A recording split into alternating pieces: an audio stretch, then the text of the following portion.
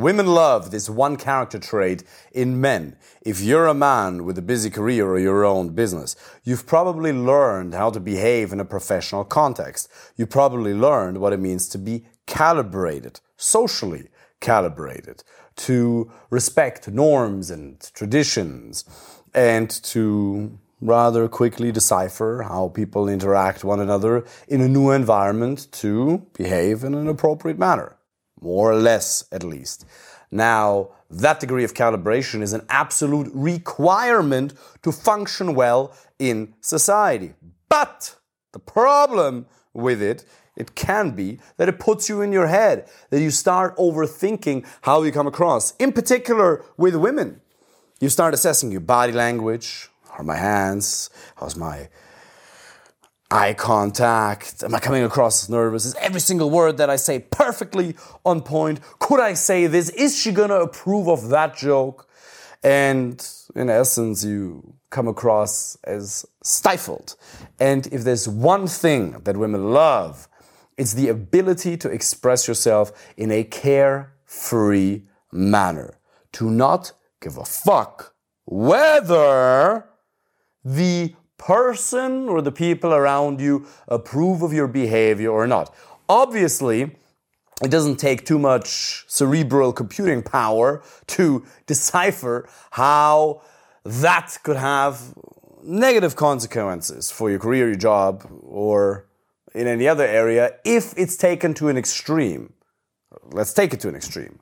Let's say, I'm just going to act out all of the emotions, all of the thoughts. I really absolutely do not care anymore at all. Well, you won't be able to be a functioning member of society. But you are probably too calibrated. If we look at a spectrum, a scale of so calibrated you have a stick up your ass to you take a shit on the floor whenever you feel like it, you're probably a little bit more over on that spectrum here. So this is not about going into an extreme. Extremes are rarely useful in life. But if you want to improve your interactions with women, you have to move into this direction. I'm going to give you a couple of practical examples of how that can manifest in your interactions with women. For example, when I'm with Fernanda, she frequently, still to this day, tells me, David, you're so carefree. You just don't care.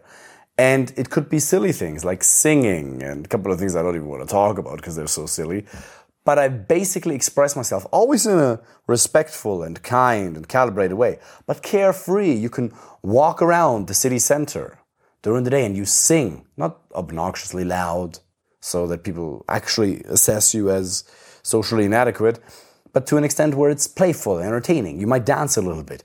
You just allow yourself the freedom to express yourself in a playful manner, childlike, in a good way. Now, most people, most men, and you probably fall in the same category, stopped giving themselves permission to do that between the age of 10, 11, 12, 13, 20. At some point in your life, you stopped giving yourself permission to do that unless you're drunk. Alcohol or other drugs give people the socially accepted excuse to be carefree. And does alcohol alter your behavior? Absolutely. Does alcohol reduce the fear of consequences? Yes, because alcohol doesn't make you oblivious to the consequences of your actions. It simply reduces anxiety. And that's why some people drink as well, because it reduces stress. And it gives you confidence, right? Reduced anxiety is more confidence in the moment. So that's obviously true, but at the same time, have you ever noticed that when you're with certain types of men, they really hug you and they tell you that they love you when you're drunk, or when they're drunk rather, and then the next day they're a little bit more distant and they can't allow themselves to express that affection even if it's a really good friendship? Well, it was just alcohol. It's just alcohol. Well, was it really, or was it you seeking connection? And a lot of men only allow themselves to feel that connection to themselves, other men or other people, not in not necessarily in a homosexual way, not that there's anything wrong with that, but not necessarily in that way, but just in a brotherly love, good male friend type of way. They only allow themselves to feel that connection or that degree of freedom of expression when they're drunk, because then the next day they can blame it on the neurotoxin. They can blame it on the substance. Oh, it wasn't me.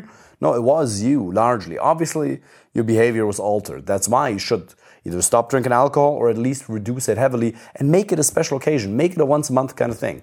Make it a rare thing. If you drink more than once a month, you're not meeting your needs in a sufficient manner. Alcohol is just a strategy to meet your need, either for certainty, or variety, or a connection. Maybe you want to feel special, maybe whatever, right? You're meeting certain psychological needs with it. That's really all it is.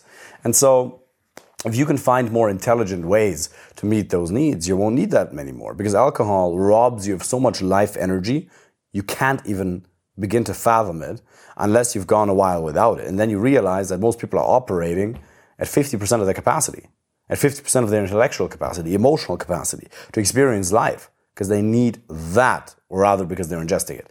And because they feel the need to ingest it because they don't know how to meet their need for connection and how to express themselves. So what I would encourage you is, when you're drunk, or that feeling of being fully loose, being in flow, you can have that 10 times better if you just develop the skill set. Being able to create attraction with women is just a learnable skill set. It's just about confidence, communication, and an understanding of the dynamics. That's really all it is. And it starts with one of the most fundamental ideas, which is, I'll allow myself to be playful. Because remember, women do not come to you for a logical exchange of information. It's not just a logical exchange of anything, really. It's emotion first and foremost. And if you can become the source of good emotions, yes, certainty, strength, masculinity, that's one of them, but also playful and silly, that's very important. And also remember, you spent a vast proportion of your life in a rather serious fashion. You've worked a lot, maybe whether you're retired or whether you're still working right now. You are still spending a considerable amount of time of your week in a serious and industrious manner. And that's amazing. But wouldn't it be nicer to just be able to crack jokes? And remember, I'm German. That was a very foreign concept to me. Being able to make jokes and not take everything super serious. Not every single sentence that comes out of a person's mouth has to be serious. You can say stuff that's not politically correct at all. You can say really funny things, really triggering things, as long as they are well-intentioned. One, you never have the intention to really harm anybody and to make fun of them in a mean way. That's not what I mean. It's more to really say crazy stuff that most people wouldn't be allowed to say or wouldn't give themselves permission to say, so you can crack up. Again, some of the funniest examples I can't even talk about here because they're not politically correct enough, but you get the idea. If you can allow yourself to embody that inner child again, your life will be so much better. Your life will be so much more enjoyable. Women will feel drawn to you. Other men will feel drawn to you because you're that source of good emotions. But it starts with a decision. Now, you got to make that decision not just once, but over and over again to remember, I'll allow myself to be fun and playful. And that manifests in different ways. Some of the coaches in my program, they behave very differently to me, and they have different communication styles, and that's all fine. It doesn't have to be this over-the-top, crazy energy, and that's all right. Even I'm not like that all the time. Sometimes I'm a little bit more mellow, but sometimes just raw, passionate rant. If you've watched 5 or 10 of these YouTube videos, you get different levels. You know, it's all high energy, but sometimes it's a bit calmer, sometimes it's a bit more over the top, and you'll develop your own way.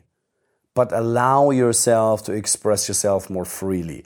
Become carefree. Say the thing you didn't dare to say, not to get a good reaction, but to make yourself laugh. And if you genuinely and wholeheartedly laugh, she'll get very attracted to you. Now, obviously, for some people, and that's why individual advice, coaching is really necessary for a lot of people, because for some people it's the opposite. Most clients of mine, I would say 95%, that applies to them. But there's 5% of my clients, I would say, who have the opposite problem. They need to become more calibrated. They sometimes do weird things that are not disrespectful, just like awkward. And that's also not cool. So you do want to stay relatable. And the devil really, really is in the detail. I've been in an obnoxious amount of social interactions over the years because it's my job and I love it. I love people. I love connecting. It's so much fun. I've helped clients from 30 different countries, so I'm very well able to decipher the patterns and to very, very quickly diagnose a client's issue.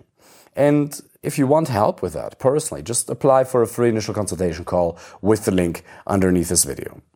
I do want you to take this idea away from it because it transfers not just into your dating life, but into other areas as well. Your business, your family life.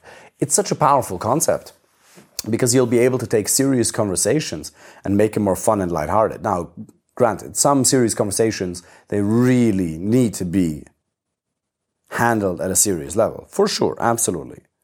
It's not always the right time to crack a joke or to be fun and silly.